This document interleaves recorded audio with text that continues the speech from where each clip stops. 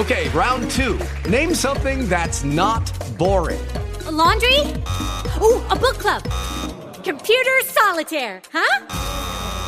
Ah, sorry, we were looking for Chumba Casino. That's right, ChumbaCasino.com has over 100 casino-style games. Join today and play for free for your chance to redeem some serious prizes. ChumbaCasino.com. No purchase necessary. Void where prohibited by law. 18 plus terms and conditions apply. See website for details.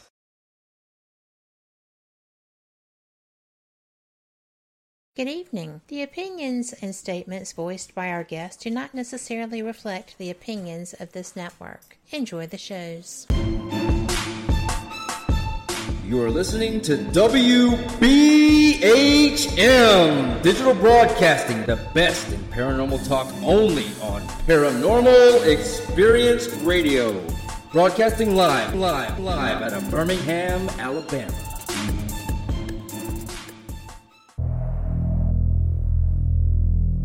Welcome to the Paranormal Experience Radio Show with your host, Captain Hobson. We are here to learn all we can about every type of experience within the paranormal. There will be interviews with seasoned investigators of the spiritual realm, including ufologists, cryptozoologists, psychics, mediums, authors, and creators of technology, and others with credible knowledge to share. Together, we will find out what brought these investigators of the unknown into the field and learn what keeps them working so hard in it. I'm interested in learning how these individuals go about their work, and I believe you are too. This program is all about bringing those who are in the field together with our listeners who are interested in what they find. For us, the paranormal is all about working with and supporting each other. We're all here seeking answers to the questions that bother us so.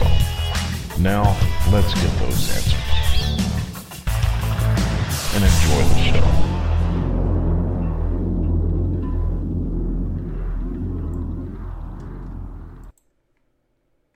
Good evening and welcome to WBHM Digital Broadcasting. I am Kat Hobson, your host for the evening on Paranormal Experience with Kat Hobson. Kind of redundant, right? But it works. I am really looking forward to tonight's show because I think this is going to be a fascinating chat. And hopefully I won't get stuck just saying, oh, that's so interesting, which I do when I get excited about a topic, and you all know that. We'll try to diversify that a little bit. But Trey Hudson is my guest tonight. He works for the federal government. He is someone who is very meticulous with his work. He is the founder of the Oxford Paranormal Society, which is a member of the Taps family in Oxford, Alabama. They wound up, due to experiences they had in the field, having to create a tangent of that group, excuse me, and it's designated as the Anomalous Studies and Observation Group.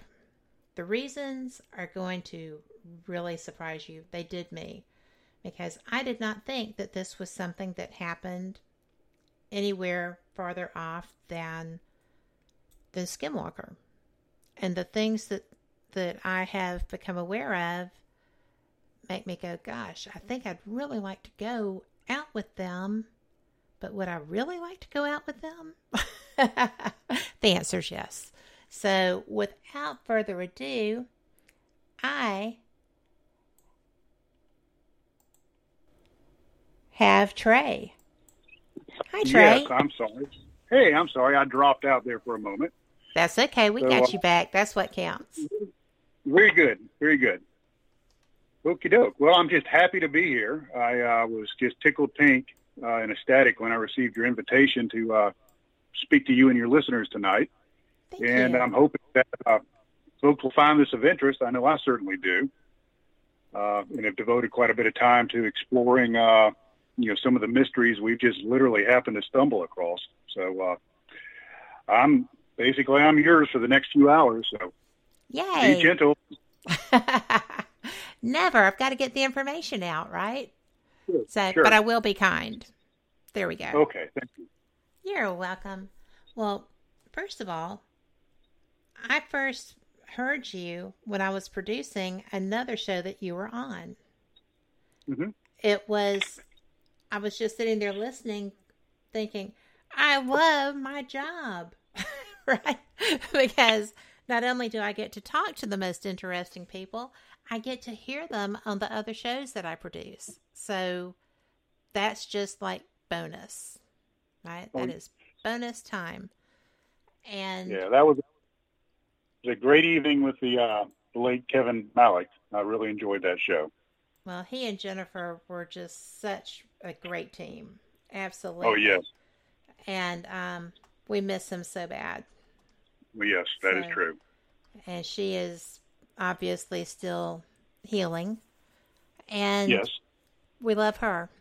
So we're actually just kind of sitting here on the, when she's ready, if she wants to do something, we're going to be here for her. So very good. She's wonderful. Yes. Now, how long has the Oxford Paranormal Society been functioning, and what brought you to actually creating that? Well, that's actually a little bit of a correction there. The Oxford Paranormal Society was founded in 2006 by three gentlemen, three friends. Oh, I'm sorry. I didn't mean to be. No, that's quite all right. That's quite all right. And I entered the scene in about 2007. Okay. And came in and, kind of worked my way, in and became an investigator for them. And, as it happens, their lives took them in different directions. That happens from time to time. And they approached me and they said, do you want, the Oxford Paranormal Society? And I said, well, that's kind of a dumb question. Yes, of course, definitely. And that's why I always call myself the director and not the founder. And what I've tried to do is these three friends, have set up such a wonderful legacy. And I've tried to live up to that legacy and continue on. So like I said, I entered it in 2007, and I had a bit of a hiatus in 08 and 09. I was in a place called Afghanistan doing some things, and I came back and ended up with the Oxford Paranormal Society. And the way the whole Anomalous Studies and Observation Group came about is we started encountering things that were so bizarre, so strange, so out there that really didn't fit into the traditional, go to a haunted location with your recorders and listen for EVPs. And I'm not diminishing that at all. I still enjoy that work. I still do it. But, we found out that, the traditional, and I hate the term ghost hunting, but the traditional kind of paranormal investigation wasn't a good fit for this. It just wasn't. So I reached out to some folks in the law enforcement, special operations, and intelligence world and said, let's form a group that's uniquely equipped, skilled, and trained to deal with really crazy stuff. And it just so happens that, I stumbled across this location somewhere in the Southeast. I'm not going to disclose this location nor the state, but it is every bit as strange and as weird and as impressive as Skinwalker Ranch in Utah. And you've seen some of the video and some of the audio and stuff that I've sent you. So absolutely, it's mesmerizing. It's really something. Yes, and it's really shocking because it is in this region. It's in the Southeast, and we think that, I don't know, maybe we think that places like this are, somehow remote or, not part of our world, or that happens to somebody else on the other side of the world. Exactly. But the way I ran across this is I was following folklore, and if you start following folklore, a lot of times there's something at the end of that thread that's kind of cool and kind of interesting. And I happened to be exploring some folklore about a haunted road in this part of the Southeast, and got a group together, and we went out there and started investigating it. And my first experience was one of the most amazing UFO experiences that we've ever had, or I've ever heard of. And it's just kind of snowballed from there. That's just amazing. Sure. Can I ask? Yes, ma'am. For our listeners, because I've obviously read the briefing and seen the videos and stuff, but they haven't.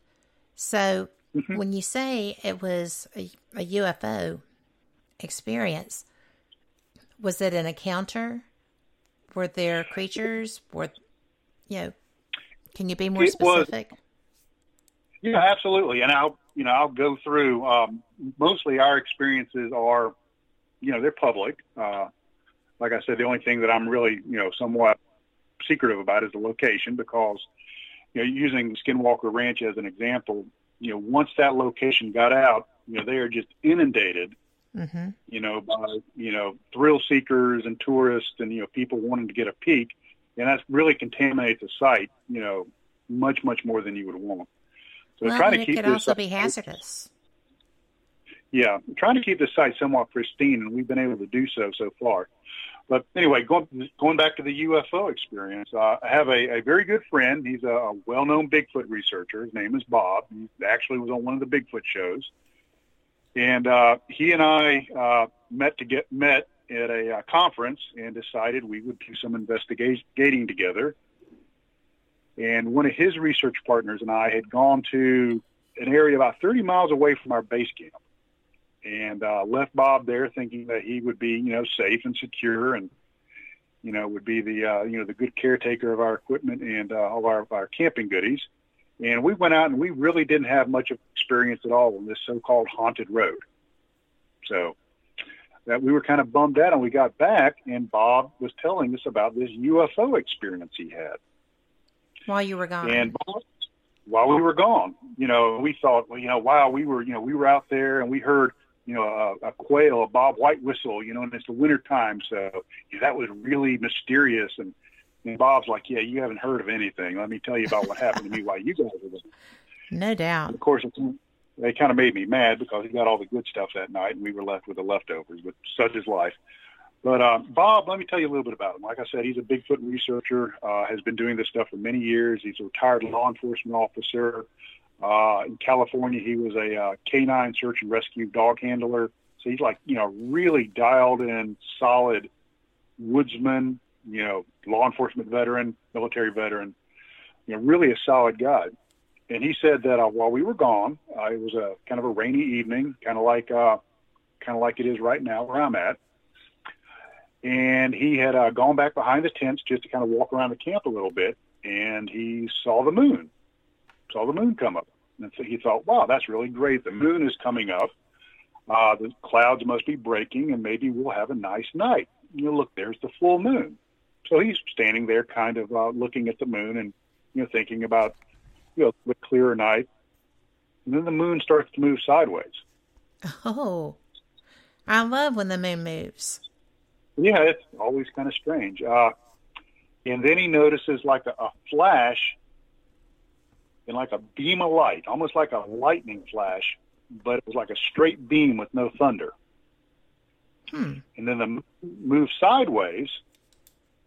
And then the way Bob described it is almost like the iris of a camera. There was a small black dot that started in the middle of this orb, this moon or whatever you want to call it. And the small dot got bigger and bigger and bigger, and the larger it got, the more it blacked out this white circular orb until it completely blotted it out. And then he looked up on a ridgetop not far from us and saw a cluster of about 10 small orbs, like lights, off in the distance. And, when Bob relayed all this to us, I remember, the three of us that were researching that weekend thinking, this is the place we need to be looking at. Forget that area 20 miles down the road. This might be it. And that is what started our investigations into this area, and eventually rolled into a bunch of really bizarre experiences that made us decide to create the Anomalous Studies and Observation Group and set up a much tighter set of protocols to investigate some of this stuff. Well, how often do y'all go? Oh gosh, as often as we can. I would too. It's one of those things. It's a bit of a drive. And we have people coming from 3 or 4 states. 3, I think. I'd have to figure out where everybody's at. So let's say 3 states. So it's a bit of a scheduling nut roll to try to get everybody, at the same place at the same time. But we try to go every few months. But the other side of that is what we've discovered with this site and other sites is if you really saturate them with a lot of people, a lot of research, and a lot of hullabaloo, sometimes they'll just go quiet, and nothing will happen. So we try to let the site rest, if you will, to use that term, But we try to get out there when we can. We've got an expedition planned for next month, and we've got a few tricks up our sleeve on that I'll go into a little bit more. But that was back when Bob saw the UFO and all. That was back in January of 16. So we've been doing this for a while. We've been looking at this site and investigating it for quite a while. Well, when you started investigating it, because I have a lot of investigative experience, not so much going and trying to interact with or get reaction from craft. Okay? Mm-hmm. So to me, that's a different perspective. What did you do initially to try to bring interaction to you? Well, we didn't really try anything, to tell you the truth. It just started happening in July of 2016, a few months after Bob's strange experience. We decided to go back and investigate it, and this time we were going to set teams out in this big meadow that we found. And that's where the term the Meadow Project, because we found out later that this meadow is an epicenter of all this really weird stuff. And, like I said, the crazy thing is this is all by accident. We just stumbled across this. But that particular expedition, we decided we would take one member, which happened to be Bob, because he was one of the most skilled woodsmen we had, and have him hike up on top of a ridge. And we would have teams down in the meadow below. And we're still thinking, maybe this is cryptid, which, cryptids do play a part in all of this. So, right. We're still thinking UFO and Bigfoot. That's what we're thinking. And so we're thinking if Bob runs across something, he'll drive it down the ridge, and we all have FLIR units, forward-looking infrared units, and we'll be able to see it. Well, where it got really strange is Bob radioed us, and he said, I'm at the tree at location X, which was a well-known location that we pass hiking in and out. And he said, I don't know how I got here. Wow. And I'm like, holy smokes. So, of course, the first thing we think, being concerned about one another is maybe he had some sort of medical incident, yes. Maybe something's happened. And one of our other team members is a paramedic. So he's like, oh my goodness, Bob has had a stroke. So, we get over there to Bob and, do the little, stroke assessment, and Bob's fine. He's lucid. He knows where he's at. He just doesn't know how he got to this location. He said, I was walking along, and the next thing I know, I'm at this landmark, and I don't know how I got here. I don't remember walking here. So that's, that certainly is strange. And, taking into account that Bob is, an expert, tracker, he did search and rescue in California, so he knows how to find missing persons. He's an expert, navigator in the woods, day or night. So, we just found this very, very odd, a little worrisome.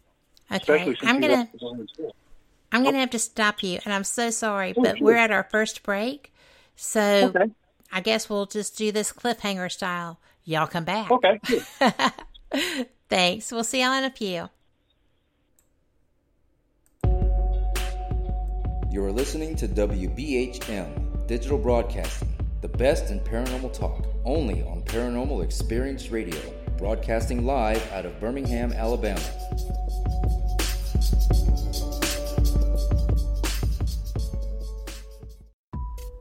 Since 1948, Fate Magazine has brought you reports of the strange and unknown, all of them true. Fate Radio is carrying on that tradition, bringing you the unusual, macabre, strange, and bizarre. Join host Kat Hobson Sunday nights from 8 to 10 p.m. Eastern on WBHM Digital Broadcasting.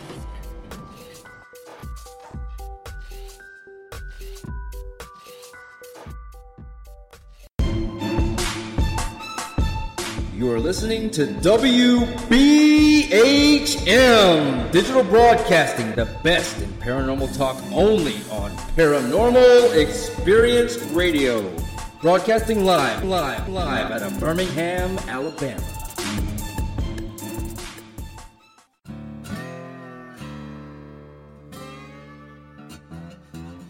Oh, come on. I'm Southern, but... Nope. That'll do. Hello. I am Kat Hobson, host of Paranormal Experience here on WBHM Digital Broadcasting out of Birmingham, Alabama. I enjoy having guests from all areas of the paranormal, from ghosts to ufology to cryptids and beyond. You'll find some of the best researchers in their fields bringing you some great information. Join me on Wednesday nights from 8 to 10 p. Eastern here on WBHM Digital Broadcasting. We are confident that none of our hosts are possessed. Being repossessed a few times? That might be a different story. You are listening to WBHM Digital Broadcasting, Birmingham, Alabama. Thank you for listening to WBHM Digital Broadcasting out of Birmingham, Alabama. The time is 23 minutes after the hour. Welcome back to Paranormal Experience with Kat Hobson. That's me. And before we go another step further, I have to give a shout out to somebody who is one of the kindest people I know. And Sherry, I just don't know what to say about you, girl. Thank you so much. And I really needed that today. So I love ya. And I will wear it proudly. So, goodies are always awesome. Now, we are talking with Trey Hudson, and I am just mesmerized by this because it's just almost unbelievable that somebody who is in good health, hasn't had a health incident, is however far it was back to that landmark tree. So, this was crazy. No, it was, it was really, and the weird thing is, every time we have an incident happen, we're like, we've hit the apex, wow, this is just so crazy. This is what we've been looking for, these crazy, and it just keeps getting more and more extreme as we go on. So, as if that wasn't weird enough, we went and did an assessment with Bob, and he turned out to be, healthy, a little disoriented. And there's a particular spot where, his disorientation took place that will come into play during our investigation that we had in November, last November. So, we got Bob kind of resituated and said, okay, we're going to continue on with our mission. We're going to continue with having a person up on top of the ridge teams down in the meadow to see if anything happens. And Bob traversed the ridge to the south, and not a dang thing happened. We didn't see squat. Didn't see a raccoon. Didn't see a deer. Didn't see anything. Skunked again. So we've had our big paranormal experience with Bob and missing time. So let's go ahead and call it a night. So our one of our teams are sitting there watching Bob as he drops down into the meadow, and he's traversing the edge of the meadow, and they're watching him through the FLIR unit. And, if you work with FLIR, you see a heat signature shaped like a man walking along. You can tell what it is.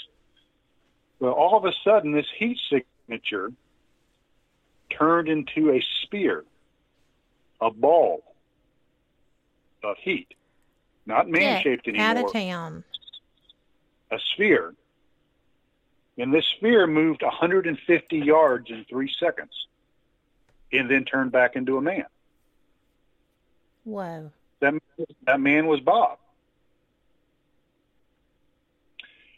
And I did some calculation. He would have to be moving at faster than 25 miles per hour.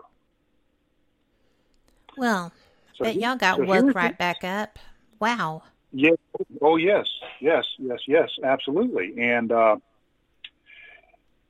we asked Bob, and this is where it gets a little bit relativistic, as far as the experience of time. It's like, my God, Bob, what happened? And he goes, what are you talking about?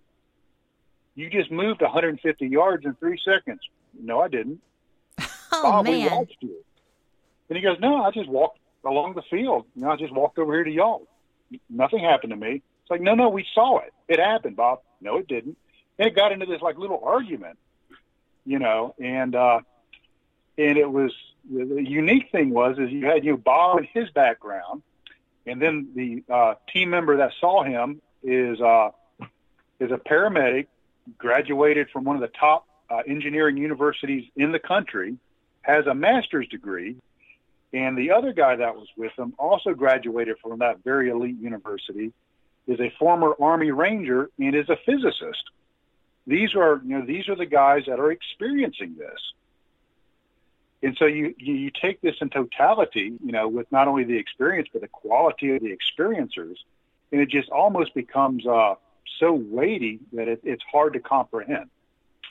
Yes, I can see that. Okay. So once again, we believe that we hit the apex of that weekend. But as they say in the ShamWow commercial, but wait, there's more. I love more. Yeah, more is better, and we've got some more coming up. And I wanted to tell your listeners that they have any questions they want to pop up on the chat line, chat board, please feel free. I will answer anything I can. So, well, I think they're just like me. They're just kind of mesmerized with the information, and they're taking it on board. I'm sure there will be questions. Very good. Very good. Yeah, I'm happy to talk about this. So we decided, wow, we probably have earned our money for the day. Not like we get paid anything, but, right. We've earned our money for the day. So we went ahead and called it a night. And the next day we were discussing Bob's strange experiences. And for some reason, he was like the weirdness magnet on this trip. And said, Bob, did you have your GPS with you? And he says, yes, of course. We all carry our GPS with us, with us when we're in the field. So, okay, well, let's look at your GPS track, and see, where you went. So Bob opens up his GPS, and he says, this doesn't make any kind of sense. We looked at his tracks that showed, the route he had taken, and there were several straight lines that went for 6 to 8 kilometers, which is about 4 miles in a straight line. Now, this area in the southeast is very rugged. You can't go in a straight line unless you're in the air. Yes. So why would Bob have track lines on his GPS that stayed on his person in a series of dogleg tracks of about 3 to 4 miles apiece in a straight line? Where was Bob when he turned into that ball of light, and what happened to Bob when he was missing that time? Right. I don't know. I can take a guess, and I'm sure your listeners are taking a guess too. but we were never able to figure it out. It was just so strange. And like a lot of people have experienced whenever they're investigating this kind of stuff, we had some problems with our equipment, some electronic issues. We were told, Bob, when you get home, download those track lines, onto a disk or onto your hard drive or something, so we can save them for posterity and study them and maybe do some analysis later. And before he got home, they were all erased off of the GPS. Oh my gosh. Did someone at least get a camera phone shot at that? No, we did not. We didn't think about it because we thought, your GPS, saves your track line. So, why would we need to take a photograph of it? Right. And, this is a learning experience for us. And, while we were discussing Bob's track line, one of our other members, who is a flight paramedic, came and told us that he had gotten up about 2 o'clock in the morning and was going to go take care of some business at 2 o'clock. And as he's walking to the camp, he looks and he sees a white humanoid shape watching us from the edge of camp. Whoa. And that was about 0200 in the morning, 2 o'clock. Right.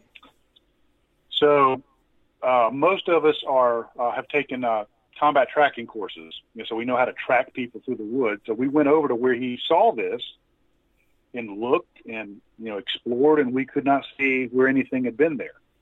But once again, this is a very down-to-earth, medical professional. And, he saw this humanoid, watching us. And strange thing is the incidence of a white humanoid fits in with the folklore of this area. There have been reports going back, generations of a humanoid fitting this description in that area. So now we've got possible cryptid stuff. We've got, whatever you want to call it, time shifts or whatever. We've got UFOs. And we've also seen strange floating orb-like lights. So, and Bob flitting all over the area. Bob flying all over the area like some sort of drunken buzzard. I don't know. Exactly. I mean, 4 miles. That's a lot of area. Oh, it's very hard to traverse even with an automobile. I mean, it's that the train is that rugged. Mm-hmm. And we have to equip our teams, especially if we're going to move any kind of distance like that on foot. So, we're thinking we've hit the jackpot here. This is the strangest, the strangest, weirdest weekend we could ever have. We were wrong. It gets even. This is just like the Shamu guy. Oh yeah.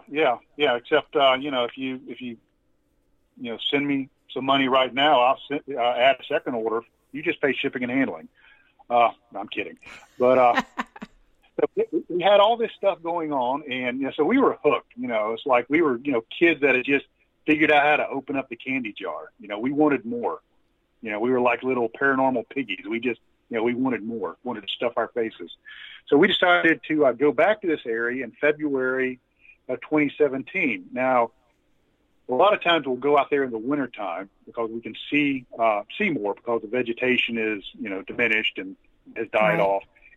The area doesn't tend to have as many people in it because it's just doggone cold and uncomfortable. So February. The plus side is the 17th, snakes are in, they're snake layers. So that's a good thing. Or they're slow anyway. They go on their little snake vacations down to Boca Raton or wherever they are during the wintertime. That's a good sight. So in 2017, it kicked into high gear, and we had people from various states joining us. We had a group from the Carolinas join us. We had a group from Georgia join us.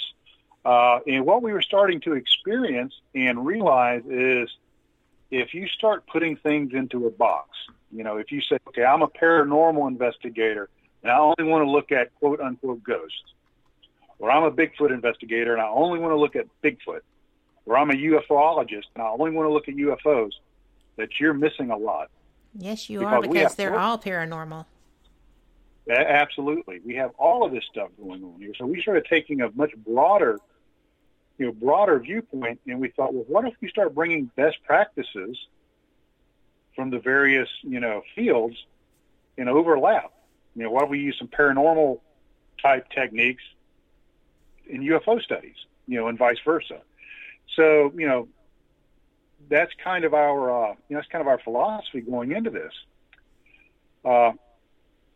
So we go back to the Meadow because that seems to be the epicenter, and we're calling this the Meadow Project because it's going to be a long, multi-year investigation into this area of high strangeness. And so we had a lot of people on this particular expedition in February of 2017 and had multiple teams out. And we went out to the Meadow, got set up, kind of got acclimated to the environment, let everything calm down. And one of the teams came on the radio and said, okay, we need a check where everybody is at. Now, we use since a lot of us have a military background, we use a military type command and control. Nobody moves from any location unless they're given permission. We have a radio net control officer that acts as a conduit for communications. We all have radios. So everybody knows where everybody's at.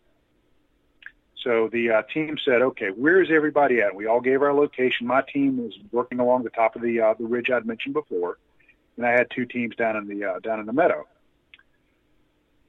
We gave our location, and this team said, well, we see one humanoid figure on FLIR standing in the Meadow. Are you sure that's not any of you? And it's like, no, we all gave our locations and it wasn't us. And then the single figure turned into three figures. It morphed into like three morphing figures. out? Yes. One became three. And it was described as like like what a human being would look like if they're standing there on a FLIR unit with their arms by their side, just kind of a tall, 6.5 foot oblong. So he lost sight of these figures, and we never could pick up these figures again. And we're thinking, wow, we just saw a manifestation of some strange figures, in this area. So tonight's a success. Until one of the other teams said, we're seeing a box forming in the Meadow. A box? What do you mean a box? Like a box. They said a box, like a cube on FLIR. Now, that is something that I find very interesting because there are reports of box-like craft of the dimensions that you saw, but I've never heard of them around here or in anywhere other than like Utah, northern, Nevada, going over into Washington State. I mean, this is not something that happens just in the normal. Country. Yeah. Well, and that's what kind of piqued my interest is, I'm like you. I enjoy the Skinwalker Ranch, mythos and stories and all of that, the folklore behind it. And, there are numerous reports of the Shermans seeing a flying box, they call it a flying refrigerator. There's also reports out of Brazil, and yes. Now I can't remember the name of the province it was in, with flying boxes that would paralyze people with rays, and they said it looked like a flying refrigerator. Mm-hmm. So now we've got a doggone box, forming in our Meadow. So it was where you have people. Where we had three. Where you have personnel. Teams. Yes. Right. So we're like, oh my goodness, what do we do? What do we do? So it formed up, and the team radioed into net control, saying, hey, I've got this box forming, and I took over what we call tactical control of the teams in the field. And I said, okay, I want the teams to come together consolidate, and then we'll figure out what to do about this box. And while we were all moving over to the team that had the box under observation, it dissipated. It went away. Well, doggone it, it went away. And so while we were discussing this, another box started forming, a little bit lighter than the first one. And we said, okay, we're going to vector a team to this box. Right. Now imagine a mountain meadow in the wintertime. All the vegetation is dead. It's not pines, it's mostly hardwoods. Can I interrupt you to ask if this incident was the video that I saw? Yes. Okay. Yes. Because I have questions about that. Sure. So our team, we sent a team into where this box was forming. And before they got there, the FLIR operator said, well, it's gone. It's completely dissipated. And it's like, well, let's go over there anyway. Maybe there's some physical evidence or something. So the team approached this area where this cube was, or this box. And they said they traversed, right up to where the box was, did not have any kind of obstacles. And all of a sudden, everything got very dark. They said it was almost like somebody dropped a black velvet drape over them. Mm-hmm. It was just pitch, blacker than black, just, so black that you would describe as an absence of light. And then it dissipated, and they noticed a little bit of a change in temperature when they entered this area. And we're watching them on FLIR, and when they get to the area where the box was, now remember, there's no vegetation. It's wintertime. Right. They disappear. Completely. And to them, all they're experiencing is, hey, we're in this black area that's really dark, and it's a little cold. But we're watching them on FLIR, and they walk up to it, and they're gone. That was my question. Mm-hmm. I mean, that was absolutely the strangest thing I've ever seen. And if that had been a team working with me, I would have been, my mind would have been going 2,000 miles an hour trying to ascertain, well, okay, are they all right? We have other people near them, but they're going to be a minute getting there. Did they just get abducted? Right. Because they just completely, there wasn't any fading out. No, you've seen the video. I did. And, there was no fading. And when they came back, there was no, fading back in. They were just there. It's amazing. Right. It's absolutely groundbreaking. Absolutely groundbreaking. And so, they disappeared, and it's like, did they just disappear? And then one of the FLIR operators looks to her right, and there's a figure watching us from the tree line. And she goes, who or what is that? And I've got that on video also. Mm-hmm. And so, she's like, well, I'm not going to worry about whatever that is over there. We've got members that just disappeared. Where are they? Are they in another dimension? Did they get abducted? Oh, well, you're going to have to tell me in just a minute, because break. We will be right back. And guys, this is awesome. I know y'all are loving it, but we will be right back. You're listening to WBHM Digital Broadcasting, the best in paranormal talk, only on Paranormal Experience Radio, broadcasting live out of Birmingham, Alabama.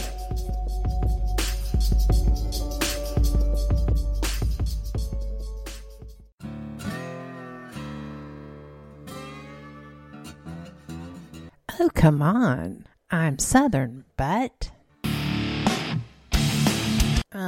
Nope. That'll do. Hello. I am Kat Hobson, host of Paranormal Experience here on WBHM Digital Broadcasting out of Birmingham, Alabama. I enjoy having guests from all areas of the paranormal, from ghosts to ufology to cryptids and beyond. You'll find some of the best researchers in their fields bringing you some great information. Join me on Wednesday nights from 8 to 10 p. Eastern here on WBHM Digital Broadcasting. Since 1948, Fate Magazine has brought you reports of the strange and unknown, all of them true.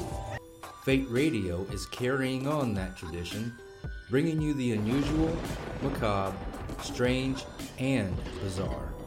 Join host Kat Hobson Sunday nights from 8 to 10 p.m. Eastern on WBHM Digital Broadcasting.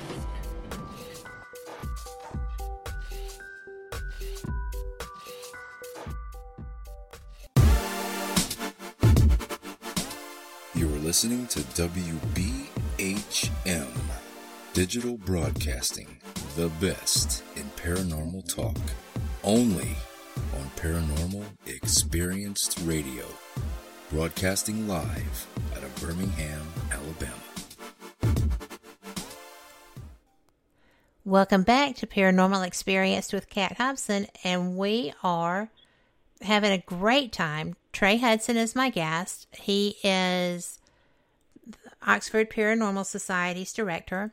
He has started the Anomalous Studies and Observation Group as a branch of that. Oxford Paranormal Society is a TAPS family member. The other branch is what they felt like needed to be part of their group because it was a different field of study. And if you've been listening, you know why. And if you have not been listening, oh my gosh, you're going to have to listen to the archives. But no worries, they'll be on iHeart, Deezer, Spotify. You'll find us everywhere. So, Trey, I apologize that I had to interrupt you. You have got like 14 minutes until we go to our top of the hour break. And please share that information. We do have questions, but they want to hear this part too. You just have been sending the guy home. Okay. Yes. Well, we hadn't gotten there. Haven't quite gotten there yet. We still have our woman in black, mysterious visitor to our campsite. That was astounding too. Yeah. So we got the team out of the out of the void. We were watching them on FLIR. Everybody was unscathed. Much to our relief. And our team consolidated, and we started talking. And we had a real decision point here. Do we continue to investigate, or do we go back, do a video after action review, and try to capture as much of the information as we can while it's fresh in our minds, and so we can analyze it later? And there was a little bit of back and forth, and we decided we would go back to our camp, do an after action review, and try to put some sort of sense on this as if you could.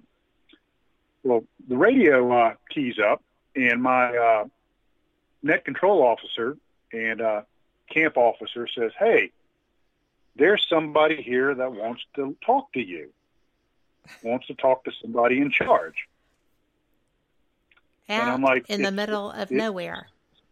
Yes, out in the middle of nowhere. And I said, it's 11:30 at night, in February. This doesn't make sense. He goes, yeah, this person, you really need to talk to this person. And I'm like, okay, well, we'll be back in a few. We have to hike back to camp, pick up all our gear and get our wits back about us. And hopefully we don't get abducted and flown around the mountains like Bob did, on the way back. And so we made it back to camp. And much to my surprise, there's a businesswoman there. She's wearing slacks. This is just so bizarre. This is so it's odd. It's crazy. And so this businesswoman is standing there, and she's wearing slacks, a blouse, a blazer, loafers, in the forest in the middle of nowhere at 11:30 at night in the wintertime.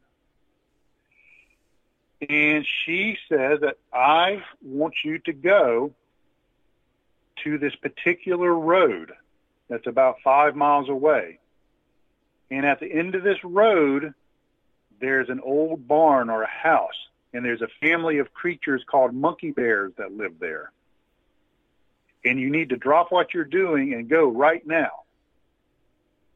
So, any sane person, if you're approached by a mysterious businesswoman in the middle of the forest at night, You're going to just leave right there with her. Sure, why not? That makes perfect sense. So we said, not no, but heck no. We are not going to chase some mysterious businesswoman around the forest, in the middle of the night. And while she's trying to convince us to follow her to, God only knows what, we notice that she has very odd behavior. She seems intoxicated. And probably the apex, the strangest thing that she did is she stepped right out to the edge of the light of our camp where we had our lanterns. She squats down and urinates right there in front of everybody. So I started thinking this after I got home. If you go back and you read the stories of men in black that approach experiencers, they're improperly dressed for the occasion. They do not understand social cueing. Nope. They don't know how to interact. Something's off with them. And they try to distract, disorient, and misdirect the experiencers. So I'm like, check, check, check. All the check marks are there. Absolutely. So it's like, I am definitely not going, off to some strange forest road to get probed tonight. I just don't particularly feel like it. I've got work to do. So she finally, took no for an answer and left. And we did a after-action review, and we videotaped it. And we thought that this experience was so unique that we took the after-action review, all the FLIR footage, and all our audio, and we copied it onto SIM cards that evening. We put it into a Faraday pouch, a foil pouch, protected against electromagnetic interference, gave it to one of our members who was a motorcyclist, and he left to drive several hours to home. And he got home about 2 or 3 in the morning because we felt like we needed to take that data and get it as far away from the site as possible. Absolutely. Because we did not want it getting erased like some of our other information. So what we've experienced are strange orbs or lights, UFOs, mysterious visitors that seem out of place, lurking humanoid figures watching our camp, missing time, disorientation, strange boxes appearing, and members disappearing. So, we have hit, the jackpot of paranormal stuff. So that was the end of that expedition. That Saturday night was certainly more than we had bargained for. So this would probably be a good place to, if anybody has any questions, I'll certainly give them a shot. Absolutely. Because Sherry was asking what led you into this meadow and into this ufology research or whatever, high strangeness is happening. And she says that, did you ever capture any voices on your equipment? She's like, if you used ghost hunting equipment there, you might have caught something. Did you ever have anything of that nature? We've done some EVP type stuff there. We've never caught anything. Now, one thing that we have experienced is, way off in the distance, several times we've heard a murmuring that sounds like, almost like Ron Moorhead's Sierra Sounds, like the samurai chatter, that he recorded in the high Sierras in California. So kind of a strange voices off in the distance. And strange that you should mention voices, because I just remembered something that I forgot to put in my notes, is after our after-action review, one of the members was returning to his tent, individual by the name of Lee, and he heard a metallic, mechanical-sounding voice about 25 feet above him, talking very, very quietly. He couldn't make out what it was saying. But obviously there was no, mechanical robot talking thing flying above our camp at 25 feet in the middle of the night. So that's just more high strangeness added to this area. And how did I run across it? It was just completely by accident. If Bob had not had that UFO experience, in this general vicinity, and we just happened to discover this meadow, we would have never known about it. That is just so wicked cool. I mean, truly. Let's see. I want to make sure I'm not missing a question. I think there's another one here. She was like, oh, so you've been a ghost hunter and then you were out with, Bigfoot Bob, and this is what you got. I mean, this is like Merry Christmas to you for all the paranormal investigators. Oh, yeah. Would be it's just the paranormal. It's the paranormal grand slam. Absolutely. It is. Absolutely. All on one side. And yeah, I know people thought that I was hyping this up when I was talking about, if you missed Skinwalker Ranch being on Tuesday night, which I did because I love that show, and Travis Taylor is someone I admire a lot. I think that he is, he's very smart, and he's very nice, but he's very, meticulous. He is meticulous, and he's funny as all get out because you can tell that he is from Alabama. Every time he goes to get in a truck and he says, "I got shotgun," that just makes those other men cringe. That's so funny. But, okay, now Sherry wants to know what state this was in, and that's not something that's going to be revealed because... Yeah, I'm sorry. Yeah. Yeah, I will say that. Yeah, it's in the southeast somewhere, so that goes all the way from Virginia to Texas, and everything in between, somewhere in the southeast. Yep. And, I don't blame you because, hey, if you have someone showing up with, behaving as a person in black, because there are women in black just like there are men in black. If you don't believe me, Nick Redfern's got the book on it. So absolutely. It is not unexpected. It is rather unexpected that she would be alone. It is not unexpected that she would try to lure you away from the group, or that she would, just drop trowel right there in front of everybody. I mean, it's just anything to be a distraction. It was just, my paramedics that I had on the team said, I have never, in 25 years of dealing with, strange people doing strange things, I have never experienced anything like this. Now, she did have a silent, sulking young man with her that she introduced as her son, but he never said more than 3 words. Did he look like her son? As much as anybody's child looks like their parents, it was dark, and we couldn't really, get a good look at either one of them. But could have been. Who knows? There is no telling. In that situation, and monkey bears, that has to be Bigfoot. Has to be, but I've never heard that term before. Ever. And they're not even close to looking like monkey bears. I guess maybe, but that's... I guess maybe you were a drunk businesswoman lost in the woods. Maybe they'd look like monkey bears. I don't know. Maybe. Sherry wants to know, have you had crazy experiences ghost hunting? What was your craziest one? And where was it? And we've only got about a minute and a half before we go to break. So you couldn't really describe that very well, could you?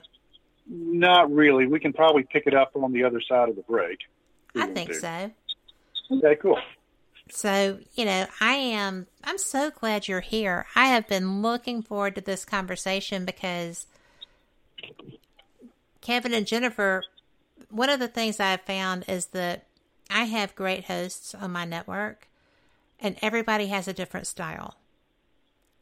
And there were questions that I was sitting there writing down as I was listening to them interview you, and I thought that was a great interview. No, thank you. It was good information and good communication. So we are going to go ahead and hit our top of the hour break. This is a news break, so this is a good time to get up, stretch your legs, maybe throw a few cartwheels, fill up your beverage, whatever floats your boat and whatever needs to happen. We'll be back after this, and you know what? Never give up hope. Maybe there is some good news. One can always hope. So, we'll be back. Y'all come back too. And we will continue on with Trey Hudson. Live from NPR News, I'm Jack Spear. The United States has passed a grim milestone in the battle against the coronavirus today. More than 100,000 Americans have now died from COVID-19. NPR's Rob Stein has more. More than 1.6 million cases and more than 100,000 deaths have now been recorded by a closely watched coronavirus tracking service run by Johns Hopkins. Tom Inglesby runs the Johns Hopkins Center for Health Security. It's a really sad milestone for the country. I think we need to step back and just remember that that's 100,000 lives that are lost. That's 100,000 families that are grieving. The United States has been hit harder than any other country in the world.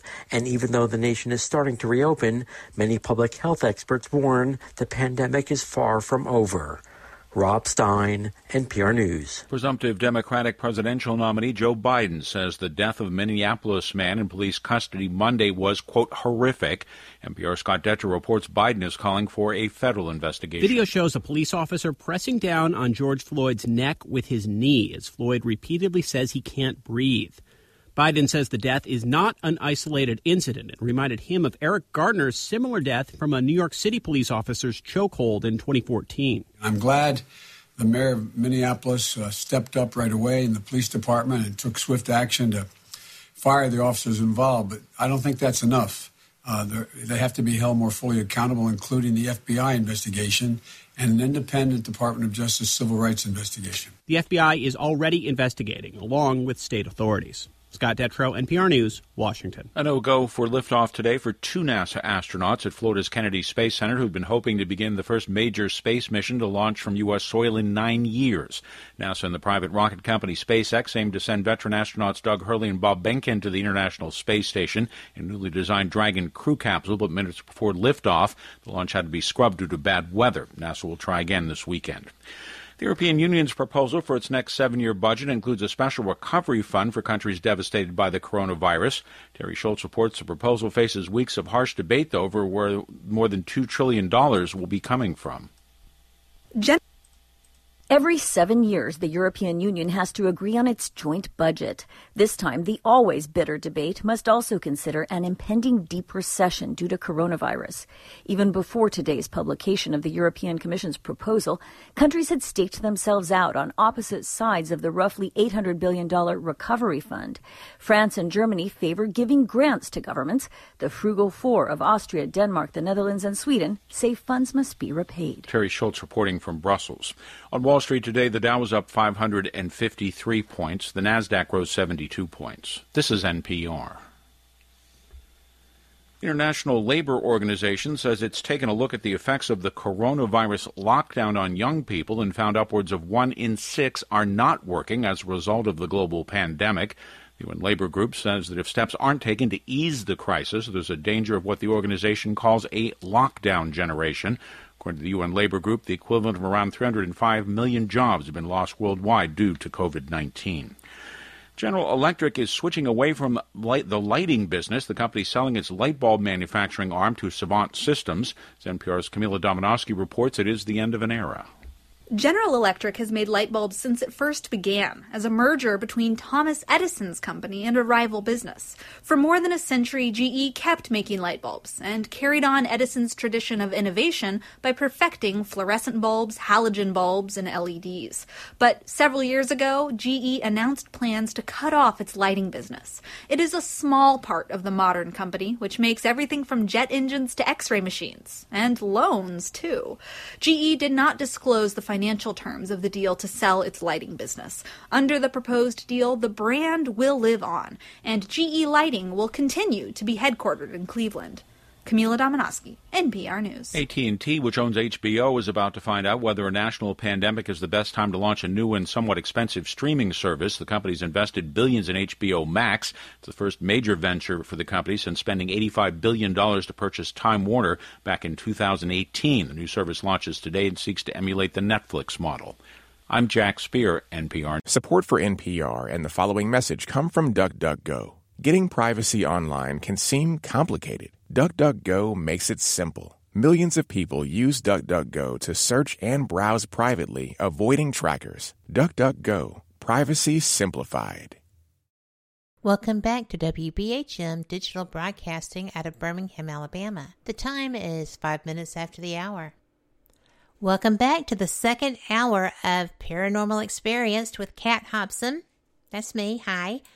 And I am joined tonight by someone that I am having the best conversation with. Trey Hudson is the director of the Oxford Paranormal Society here in Alabama. He's ferocious. I'm telling you what.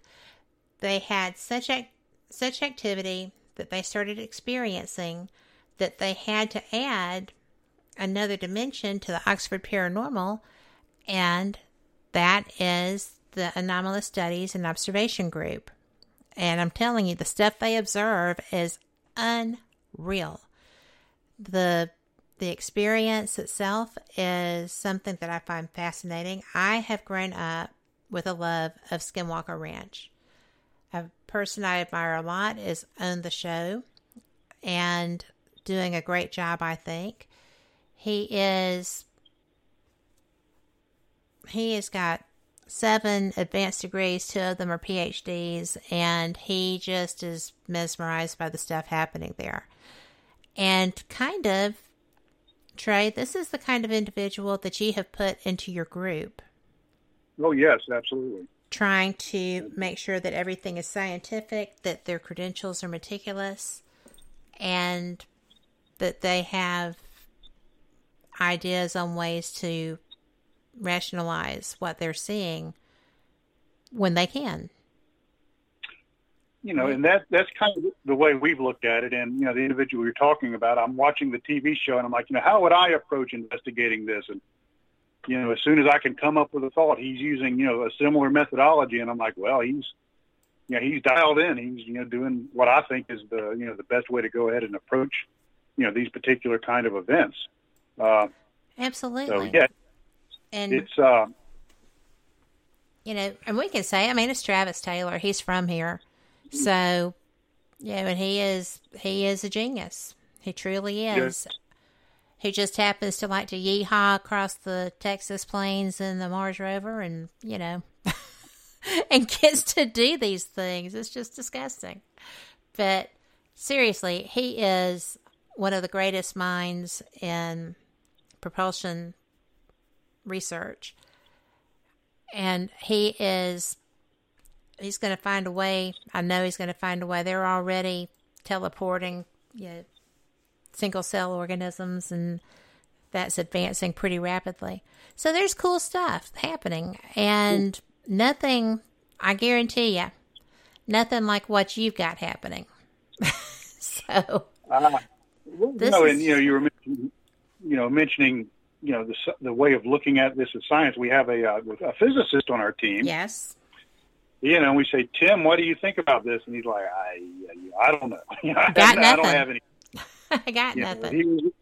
He was one of the ones that disappeared, you know, from the FLIR, and he's like, you know, I can tell you what I experienced, and that's about it. Now, what we have done is we've started bringing, you know, more equipment, and I hate to be, you know, gear centric.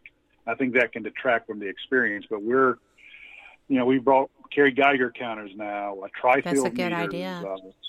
EMF, you know, compasses, Mm-hmm. you know. And we've got a few theories that we're throwing around out there. And we're trying to figure out a way to capture, you know, some of the precursors, you know, empirically. You know, is it a spike in radiation, or is it a fluctuation in, you know, radio frequency, or something that maybe we can, you know, come up with some sort of predictor, you know, when these things will happen, and maybe, you know, pinpoint it, because, you know, it's like when the astronomers first first detected a quasar.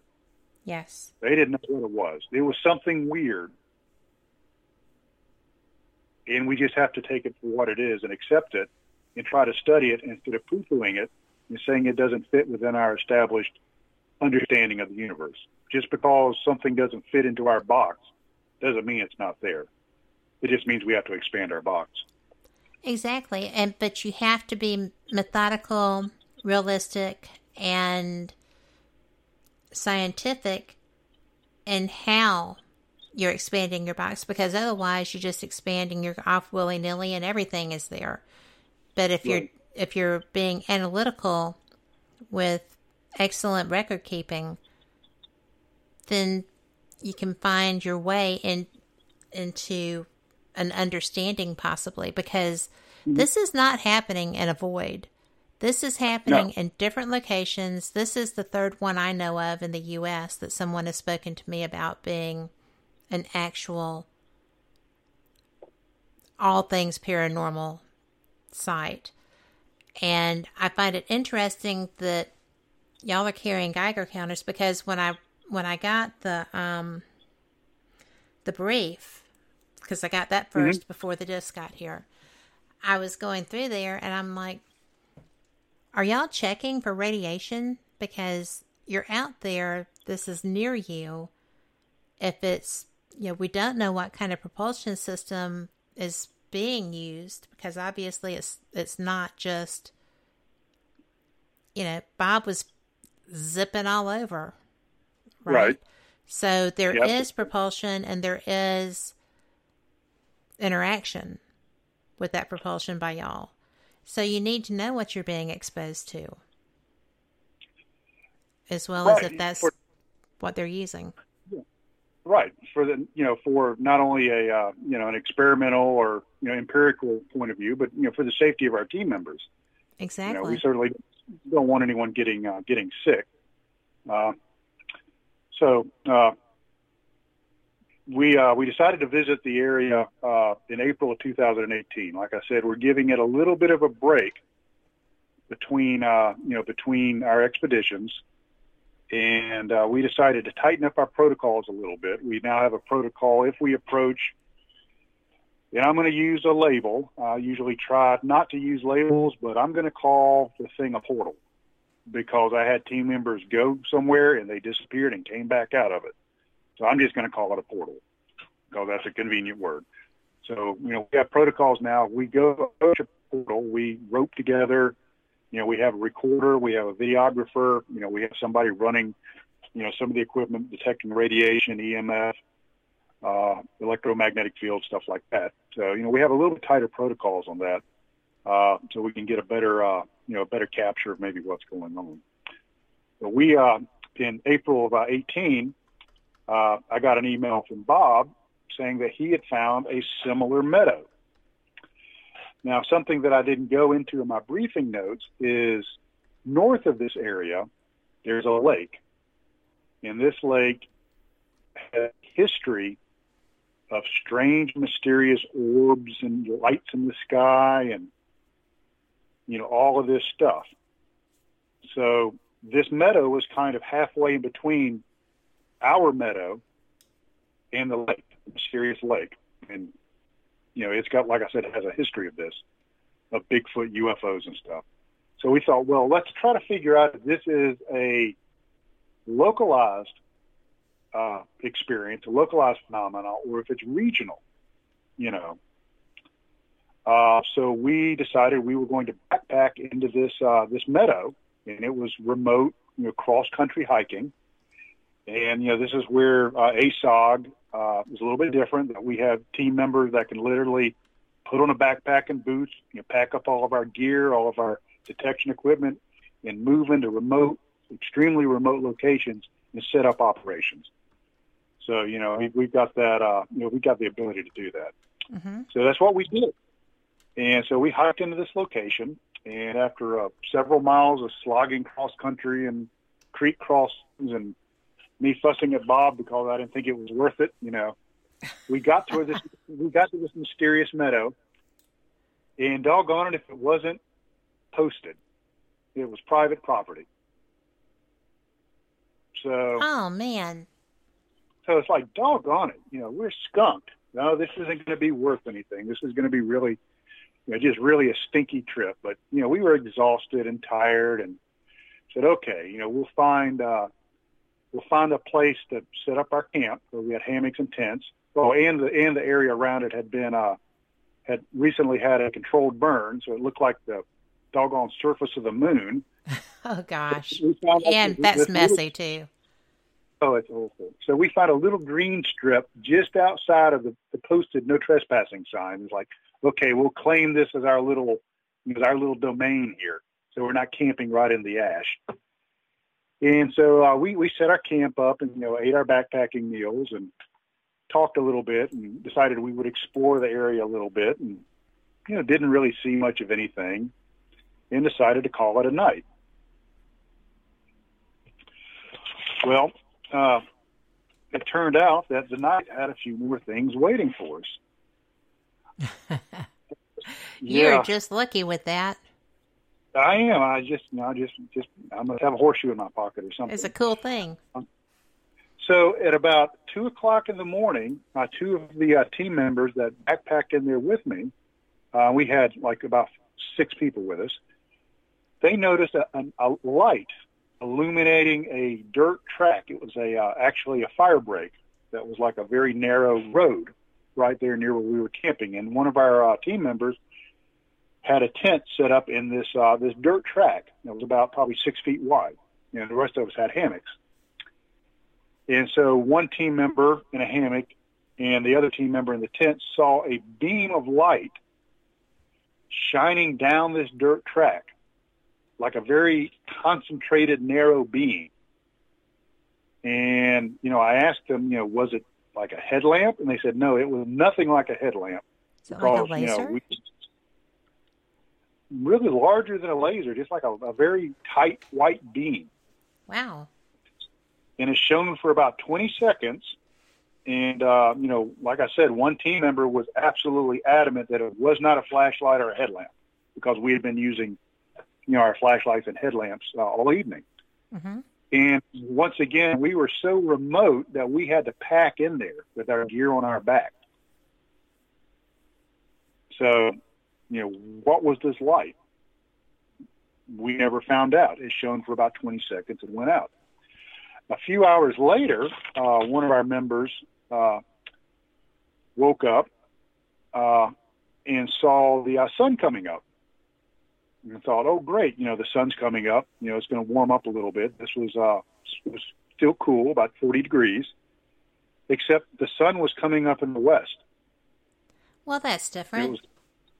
It was the wrong side. And the sun was coming up from the direction of this mysterious lake. He said it was like a glow, like a bright, kind of glow illuminating the forest, kind of orangish, yellowish, which I've seen mysterious lights in this lake area similar to that. So just bizarre stuff going on. And we wake up and start packing up our gear, and Terry, who happens to be an electrical engineer on our team, called us over. And I'm going to read a quote from you, and this is the backpack picture that I sent you. Okay. And I am going to quote Terry on this. Terry said, and I quote, "Upon walking over to my backpack to start loading it with my gear, I noticed that a stick approximately 5 feet in length, about 1 inch in diameter, was resting diagonally between the open hip belt sections of my pack.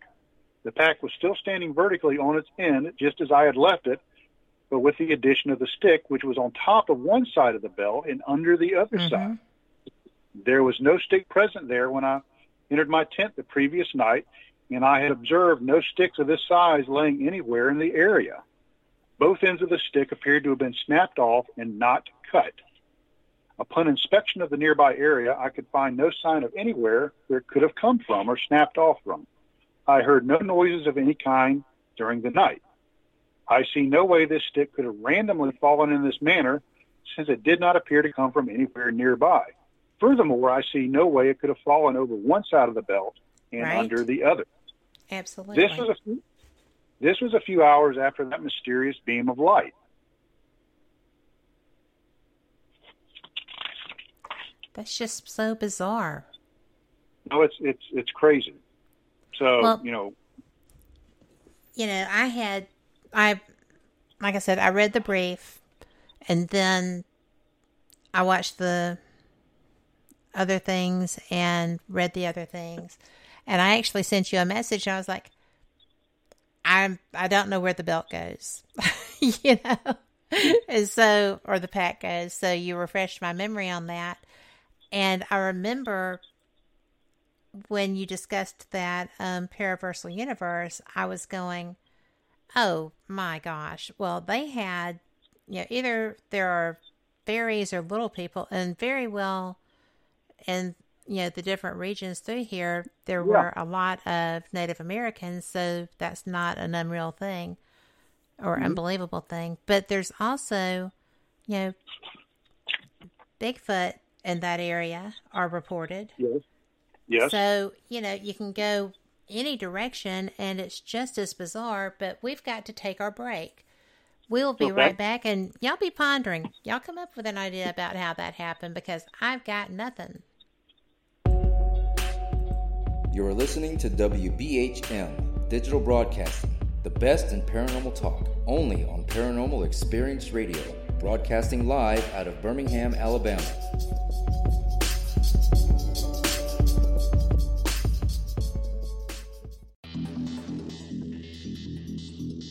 Several U.S. presidents are on record talking about the UFO mystery. Yeah, Presidents Jimmy Carter, Ronald Reagan both had UFO sightings of their own, but the current presidential campaign might be the first in which UFO disclosure has been championed by a major party candidate. DIA, CIA, it moves around, is operating a program to train psychic spies to spy and use their powers against Russia. John Ronson writes about this in The Men Who Stare at Goats. The first known sighting of a ghost took place right after Abraham Lincoln was assassinated in the late 1860s during the administration of Ulysses Grant.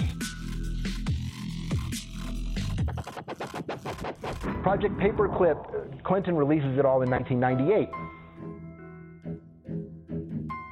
Possibly the unequal cooling of its surface. I say, do you still think it's a meteor, Professor? I don't know what to think. The metal casing is definitely extraterrestrial. It's a place where UFO hunters and scientists gather to examine paranormal activity in the region. Some of the documents, this is bringing Nazi scientists into the United States to work here. So we fought against the Nazis, and it's not, this again is not a revelation. As early as 1947, 1946, we knew some of this, right? On the paranormal, will we see U.S. President Barack Obama's foreign policy go intergalactic in a quest for gold stolen by aliens? We'll tell you at least how the White House responded to claims the chief executive has been teleporting to Mars. But let's get to today's Capitol account.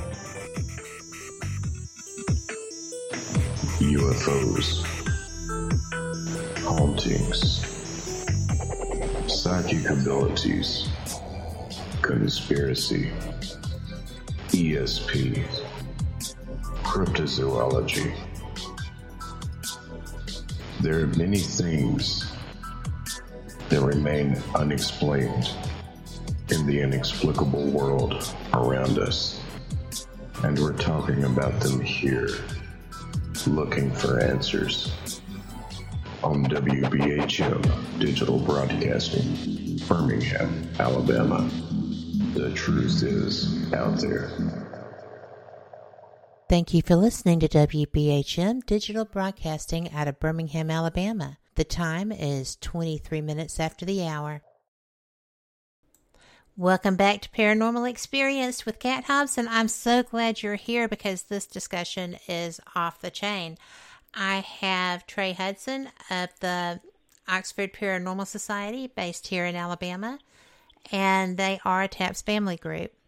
But we have been discussing beyond spiritual paranormal here, although we do have questions for you about that. And I think we're going to take the final segment to get some of these questions answered. Sure. But I do want to go ahead because this is relevant to what we're discussing, and I think it's going to be relevant to what we've left discussing, which is, do any of your team members feel that when they were missing, that they may have been abducted? I will say this, out of respect for my team members, I will say that there are indicators that might have happened. And I'm just not comfortable going into it any more than that. And, y'all will just have to understand that I'm, trying to respect the privacy of my team members. But I would not think that would be out of the question. And what we have to do is do some regression, if this individual or individuals, agree to it. But that's a very personal thing. So out of respect for the individual or individuals, I'll just say it's a possibility. There may be indicators there. Good enough. And, we were talking about how each individual that experiences these things, whether they're in a big group when all of y'all are there and like the 3 just disappeared, or it's something that happens later.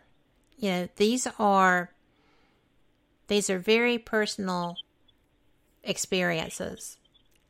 I learned that sitting in an experiencer workshop at the UFO Congress in Phoenix. Mm-hmm. It is such a personal thing that, I was there as media, but I also felt like I was an experiencer. So I was allowed to remove my credentials and go in there as an experiencer. Mm-hmm.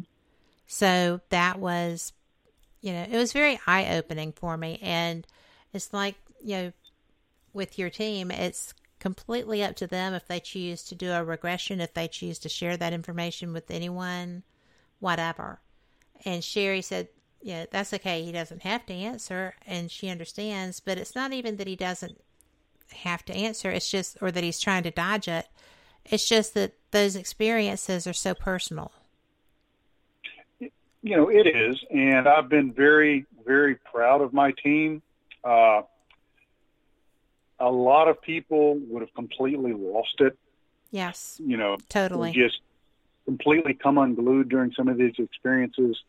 And, to an individual, they were able to reach inside of themselves and, grab that, bit of courage and focus on the professional mission at hand and stay focused on what we were doing.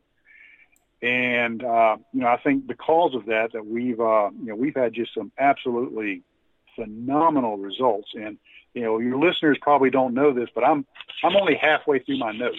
I mean, yep. There's still probably another 3 hours of stuff that we've experienced.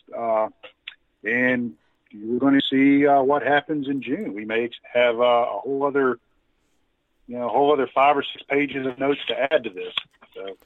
Well, that's why you're going to have to come back. No, absolutely. Because, this subject is so near and dear to my heart. I love research. I love hands-on. I just love that y'all are doing this work. So it's got to be, sometimes it gives you pause as you're going in, but I'm sure that you're prepared for almost any eventuality. So, well, we try to be. We try to be. Yeah, the odd thing is there's an individual that I've run across that paints themselves as a paranormal investigator. Hasn't been doing it very long, and they're like, we can't believe that you've gone into UFOs and Bigfoot stuff, and are looking into that. You're supposed to be a paranormal investigator. My answer is, I go where the data and the experience takes me. Yep. I'm not going to box myself in like I talked about and keep my little box so tight that I'm not going to open up the lids and stick my head out every once in a while and say, wow, there's all kinds of stuff going on here. Maybe it all belongs in the box. So, I'm absolutely still a paranormal investigator. I've got a few cases, in the chute, waiting for this COVID-19 thing to get over with. Oh, I know. But it's terrible for the people experiencing right now. Yeah, it's awful. It really breaks my heart. But yeah, it's been quite the adventure. And the cool thing is, the adventure's not over. I know, right? Now, I don't even know where to go next. So I'm going to let you start with your notes. I wanted to talk a little bit about the fact, before we move on, that you were using, I call it Gansfield. Yeah, Estes. Well, Estes, Gansfield, they're pretty much the same thing, the sensory deprivation experience. Right. Right. So you were bringing paranormal techniques into this ufology experience, which is cool. Absolutely. You know, my philosophy is to take the best practices out of all of these fields, you know, whether it be a paranormal field or, you know, the way we run, you know, military operations, or the way we use the scientific methodology, or whatever. Take all of these best practices and, you know, load up my toolbox and lug my toolbox out to the meadow, open it up, and I've got this wonderful array of knowledge and techniques and experiences that I can bring to bear on the issue. And, you know, using that kind of philosophy has yielded these results. And back as recently as, let me get my bearings here, in November, we decided we were going to do the Estes method in the meadow, which is kind of crazy, kind of nutty, but what the heck, let's give it a shot. So, and I don't know if your listeners are familiar with the Estes method. Now I'll go over here real quick. Is you take a standard ghost box and you set it over to scan, you know, the frequency. So you're picking up little snippets of words and stuff like that. And you take an individual and you put sound canceling headphones, or in our case, we used sound blocking earbuds with shooter's muffs over it. So the person hearing the words in the ghost box absolutely has no idea of what's going on around them, because they're also blindfolded. And then you have an interrogator or a questioner ask questions. And if the person listening to the ghost box hears a word or a phrase, they just speak it. You know, they just blurt it out. And so we did this in the meadow, and we believe that we were actually able to enter into a communications with some sort of entity. And it was a two-way conversation. And it's I've got that up on my Facebook page for Oxford Paranormal Society. I made a little video of that experiment. But we're just dancing along the edges of these techniques, and trying to break new ground. And every time we try something new, it yields amazing results. One of the things that we're going to try when we head back out to the meadow next month is we're going to use Stephen Greer's CE5 protocol. Oh, interesting. And so people have a lot of good results with that. Yes.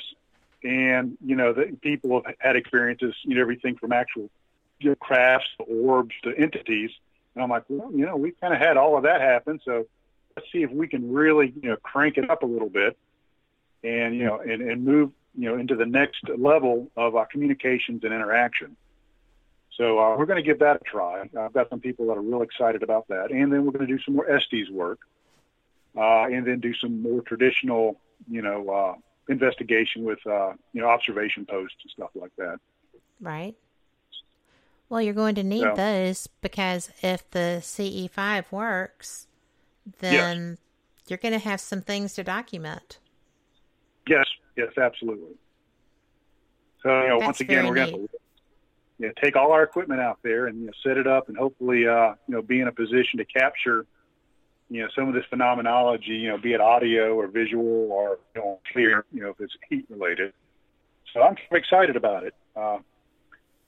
And we were talking about, where's this place located? Every one of my team members and every guest that comes out with me signs a non-disclosure statement. Well, absolutely. So I've got the legal, stick to beat them with if they disclose this location, because it's that special. It is that special of a site. And I want to try to keep it as pristine so we can continue to do, sensical, logical, and meaningful investigations for the next foreseeable future. Absolutely. I mean, you have to protect the integrity of that area. It's just, like you said, it's just too special. Yeah. So, I was just looking to see if there was anything else. I did find that our listeners are surprised that, or just finds it interesting, how people start with the paranormal and then run into all these other aspects, like aliens and Bigfoot and other cryptids. I have. It's all one. It is, and my thing was very odd. I studied at the University of West Georgia. I studied under Bill Roll, the famous parapsychologist. Mm-hmm. And so I've always had an interest in this stuff. And it just so happens that I got involved with a gentleman while I was doing some research on Corpswood Manor in Georgia, which is a very famous haunted location. Mm-hmm. And he was speaking at a Bigfoot conference in Georgia. And he said, hey, if you want to come to this conference, we had gotten to know one another. He goes, you can stay in the cabin with my team and come to the conference. And so I'm like this lone paranormal investigator at a Bigfoot conference. I was like, a fish out of water. I was, like a giant sore thumb standing there all by myself with no friends, And the crazy thing happened is whenever we would break, I would have these Bigfoot researchers come up to me and say, hey, you're a paranormal investigator, right? And I said, yeah, I'm just trying to, broaden my horizon. They said, I don't want you to tell anybody this, but we have paranormal stuff happen all the time when we're out Bigfoot hunting. And it was like researcher, and they were all very, they didn't want other researchers to know about it because they were afraid they'd be mocked. Yeah. And it just so happens one of the researchers was Bob, Really? Who became a very good friend of mine, and that's how we met and started researching together. So, we, like I said, we kind of stumbled into this area because of the folklore, and it also had a history of Bigfoot stuff. So, we went out that fateful night, when he saw the UFO that weekend and decided to investigate, and it's just started rolling from there. And, all my team members have kept a very open mind. So we're able to, to capitalize not only on our experience, but also, on our knowledge and experiences. Just so cool.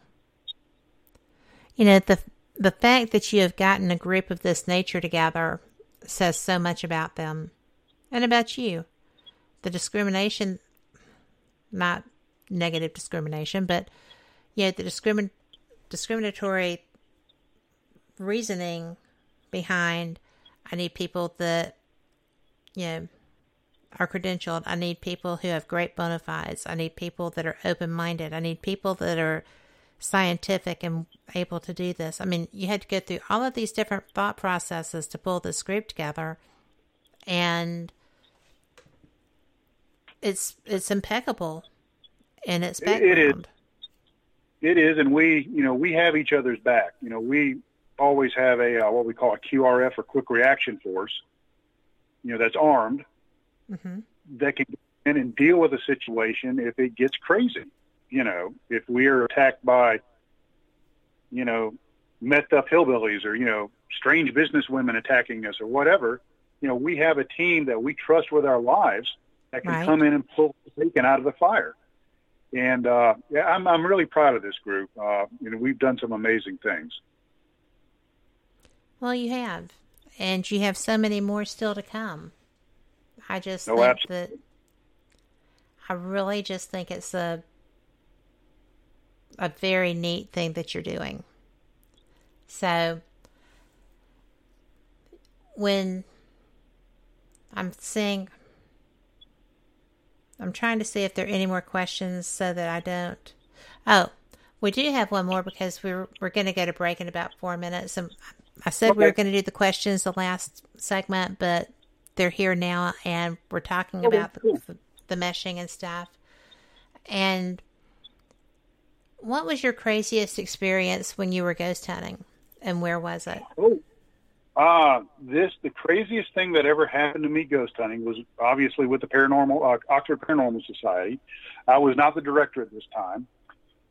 There's a very famous location in Jacksonville, Alabama, called it's an old dairy farm. Mm-hmm.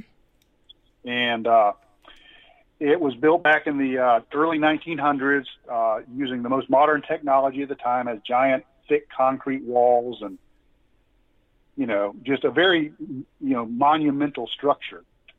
And over the years, the dairy farm was absorbed by neighborhoods and all, and the main barn complex fell into disrepair. Well, like a lot of abandoned buildings in remote areas, people started using the building for nefarious purposes. And one of those purposes was for occult rituals.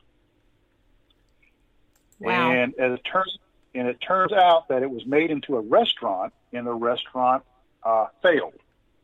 The business failed. And I knew the man that bought the restaurant in order to sell it to some other organization. And I'd heard these rumors about this site for years. Now, of course, it had been refurbed into a restaurant, but the structure was still there. And it's called the Old Henry Barn. It's a well-known landmark.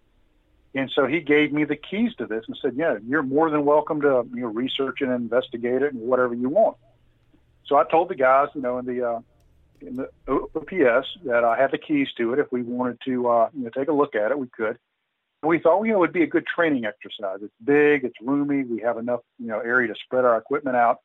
It would just be a good training exercise, and get a little investigation in the meantime. So I started doing a little research, and I interviewed a woman who's an adult now, and she said that there were occult practices that went on while the building was abandoned, and that she personally had done a ritual that involved making a pentagram out of salt and doing certain incantations, and that she saw a black figure rise up out of the pentagram. Oh, my goodness. So I'm like, well, that certainly doesn't sound like a restaurant. That sounds like something a little bit more nefarious. So, take that for what it's worth. That's kind of my thing. I'm like, okay, that's a very interesting story. I appreciate your affidavit, and that will help us, kind of get an idea of what we're dealing with. So we went there, we set up our equipment, and about an hour or two into the investigation, we started seeing shadow people out of the corner of our eyes. And it wasn't just one person, it was multiple people said, "Have you been seeing something in the corner over here by the stairwell?" And other people were like, "Yeah, I thought it was my imagination." No, we were actually seeing something. And we started getting EVPs. And I can't remember exactly. I've got to do it to you one more time. I'm so sorry. Oh, killing me. We will be right back. Y'all come back too. This is unbelievable stuff. We will be right back. Thank you for listening to WBHM Digital Broadcasting out of Birmingham, Alabama. The time is 45 minutes after the hour. You are listening to WBHM Digital Broadcasting, the best in paranormal talk, only on Paranormal Experience Radio, broadcasting live out of Birmingham, Alabama.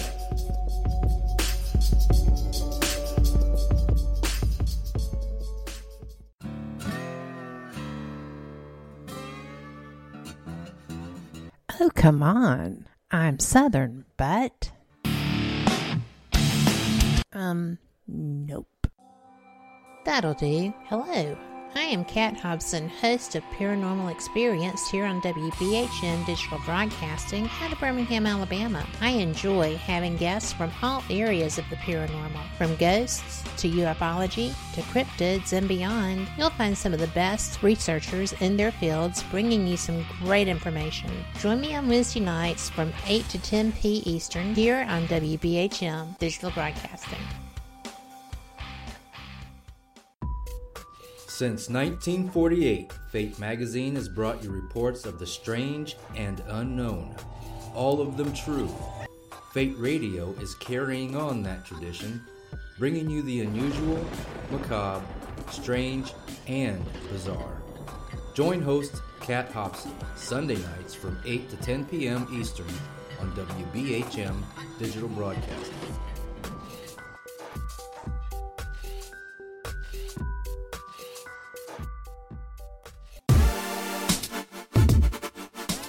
You're listening to WBHM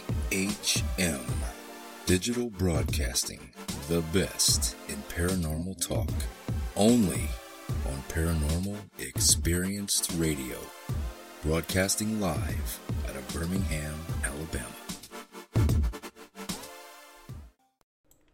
Welcome back to Paranormal Experienced with Kat Hobson, and I am so sorry to do that to y'all because we were in mid-conversation.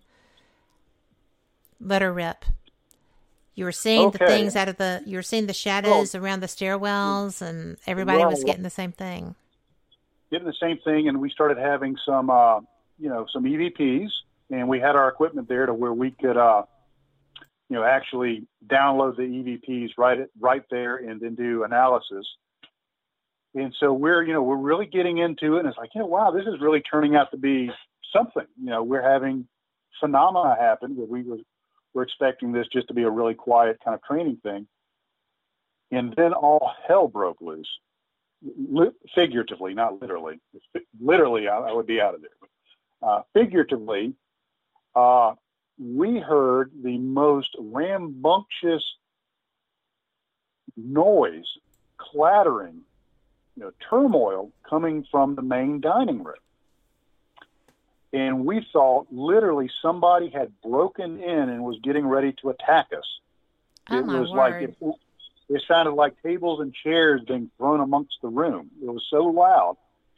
And so we started grabbing stuff to defend ourselves. One person grabbed like a little pole that you use to put a rope on when people are standing in line, and we're ready to jump up a rampart and do battle with whoever these nefarious burglars were. And nobody came. So like, okay, well, we've got to check this out. We're paranormal investigators. So we go up to the room where all this commotion was happening, go in there, shined our flashlights around, and not a single thing was out of place. Right. Nothing. And it was just so crazy and so extreme. That's probably one of the weirdest things that's ever happened to us while we were investigating. That's bizarre. And have you ever had anything follow you home? Never have. I usually don't go into it because it's kind of a personal matter, my spirituality. But my belief system is I am protected. Yes. And I don't really worry about it. I've never had anything follow me home. The closest I've ever had is I had started experimenting with instrumental transcommunication, and I had built an early version of a ghost box. And if you remember the old Radio Shack hack where you would modify a cheap Radio Shack radio to scan the frequencies. Well, I had done that, and I was starting to experiment with this. And it was one evening, my wife and I were asleep, and the telephone rang about 3 o'clock in the morning. Right. Well, if you're like me, when the phone rings at 3 o'clock in the morning, it's usually not good news. So I bolted up a bit, sat upright. I picked up the phone, and a mechanical sound voice, almost like a synthesizer, said these words, "The gates of hell," and then hung up. Well, that's comforting. Yeah, that's very odd. And so I started thinking about a lecture I went to, a private lecture when I was at West Georgia, with the author of the book Phone Calls from the Dead, and he was talking about telephones and other things being used as instrumental transcommunication devices, and I'm like, well, great. What was all of that about? And after that, I've never had anything odd happen or anything weird. So that was the closest. Yeah. That's interesting. Or it could have been a wrong number. They could have been saying, Mr. Gates, hello? No, I don't know. It said Gates of Hell. So, yeah, no doubt. It was a synthetic voice, which was a little unnerving, too. Well, yes. April wants to know, what kind of questions do you ask when you get a two-way conversation going? Usually I ask for Powerball numbers. No, I'm kidding. I would ask for Powerball numbers. I have. Got anything on the lottery? What I usually ask is, is there anything here? Because I don't say anybody, because it could be an entity that's not human. Yes. Is there anything that would like to communicate with us? And to see if that elicits a response. And a lot of times it's free form. I was doing an investigation in LaGrange, Georgia, last year, and I had designed a new ghost box, and we started having names come through it. So I was able to hold a conversation with a little girl named Grace and a very angry male entity. And you just kind of take it, sometimes where these things go. Yes. They'll often guide you. Now, the SD session that we did in the Meadow, some of my questions were about phenomenology, and we've been exploring some of the recent scientific theories of plasma energy and electromagnetism creating portals, little micro portals. So I was asking this entity about that. Can you tell me about this phenomenology? Is this what the portals are made of? What are the precursors? Can we look for radiation, electromagnetic fluctuations, time dilations? Trying to get a feel for it. And the entity that we were talking to there was open at the initial, and then it started getting really angry, like It did not want us to.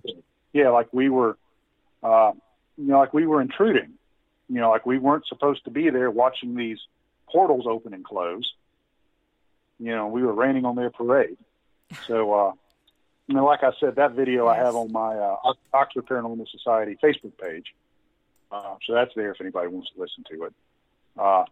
So, it's kind of like you would if you sit down and start talking to somebody in a park bench. Just kind of go where the conversation takes you. I have found that always gets me a lot more information, or I feel like it does. So then there's the question about a Ouija board, and I answered for myself, but how do you feel about using Ouija boards? I've got the logical answer is that it's really no different than a ghost box. It's just another, tool, another device. Then the superstitious part of me says, heck no. So I don't personally use them. Right. Well, my take on it was that the difference between, ITC devices and a Ouija board is that with the boards, you invite spirits to use your body to communicate by moving the planchette. So you're opening yourself up more. Yeah, and interesting you should mention that. When we've done the SD protocol, and we've done it on other things, is the people that seem to be the best receivers are those that have had some sort of training, like a remote viewing, or some sort of consciousness expanding training. Yes. And there seems to be something, too, other than the individual just repeating the word. There seems to be a little bit more holistic. There seems to be a little bit more of a gestalt to it. So I think, there's some, I hate to use the word mediumship. That's probably not the right word, but there's something to that. Kind of like the early Spiricom experiments. Yes. Where, it was believed that some of the Spiricom experimenters actually were acting as a conduit or a type of medium. That's why Spiricom has not been able to be replicated. That would be logical. Yeah. So that's my story. I'm sticking to it. Might as well. It's late in the day. Might as well. Well, we have got about 6 minutes, 5 really, because I want you to tell people how to find you. So, what are you anticipating in June? What is going to be your primary experiment? Our primary experiment, like I said, it's going to be 2 phases. Phase number 1 will be Friday night. We will do the CE5 protocol as practiced by Stephen Greer, Dr. Stephen Greer, and others. I've got a Bluetooth speaker. We're going to do the recorded crop circle frequencies, that have been recorded in some various crop circles. Yes. The people that will be going with me have either experience with remote viewing or the Monroe Institute. So they understand how to get to that, stage of consciousness. Then, of course, we'll have, some videographers and recorders with us, too. So that will be Friday night. And then Saturday afternoon, during the day, since we've had very good experience during the day with Estes, we're going to do some more Estes protocol and see if whatever the entity is or was will reestablish communications with us and maybe develops hopefully some kind of rapport. I've been trying to do that, we're just explorers, we're not harmful in any way. Yes. And then Saturday night, we're going to go back to our traditional methodology of exploration where, I just saw somebody pop up and say they're interested in crop circles. I didn't even get to my crop circle story. Maybe that's for next time. We will do that because I absolutely love crop circle stories. I got to talk with one of the premier researchers in that, and she has since had a stroke, so I haven't been able to have her back on yet. And I'm ever hopeful because I really admire her a lot. But they're wonderful. Yeah, we've had crop circle kind of things happen in the meadow too. So we've had everything. Really? Yeah, that's. I think that's on the 4th page of the notes. So that happened right after our backpacking thing. That was the next morning. So yeah, all kinds of cool stuff. Well, you're definitely going to have to come back. And, I just have so enjoyed this time with you, sharing your information and being so open to questions. Because I knew that you had your notes. I know that you have experiences that really need to be shared as we did here. Because people need to know these things happen outside of one geographical area. So it's not the geology that's creating the experience. And these aren't my experiences. These are the world's experiences, and they need to know it. They do, and it's the interaction is what is just absolutely beautiful. The fact that y'all don't run from it. The fact that people are open and willing to stand there and do the work, even with all the, what appears to be woo-woo happening all around them. And these are people trained to see beyond the woo-woo and start trying to find answers. I think that's wonderful. Yeah. So I love that aspect of what you do. So tell people, you've got the Oxford Paranormal Society website. You're on Facebook. You have. Do you have a page for the anomalous? Because I couldn't find it. No, not yet. Right now, that's kind of rolled up near the OPS Facebook page. Unfortunately, my website is old. I haven't updated it. I'm sorry. The best thing to do is go to the Oxford Paranormal Society Facebook page and take a look at that and just request membership. I'll add you. And I usually keep all the updates on the Meadow Project. I post there. Of course, less certain information, but I try to keep people updated using that venue. Well, good enough.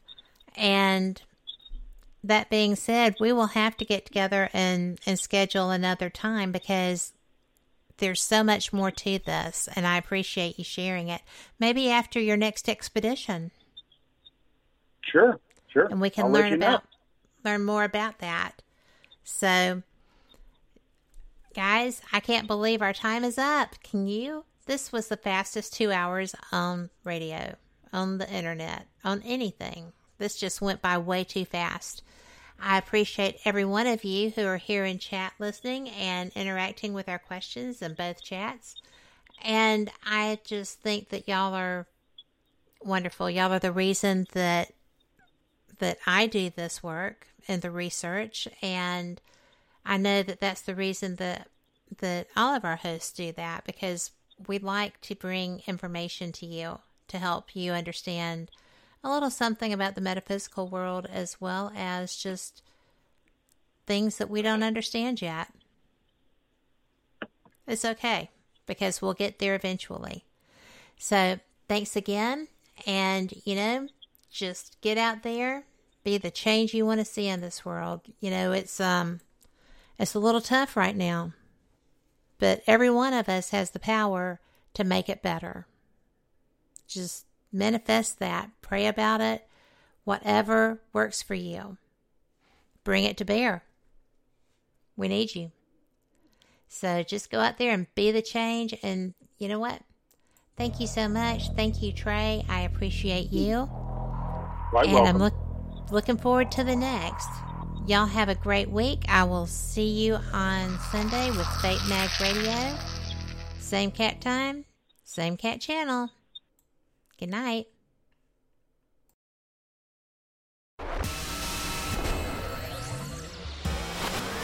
You are listening to WBHM Digital Broadcasting, Birmingham, Alabama.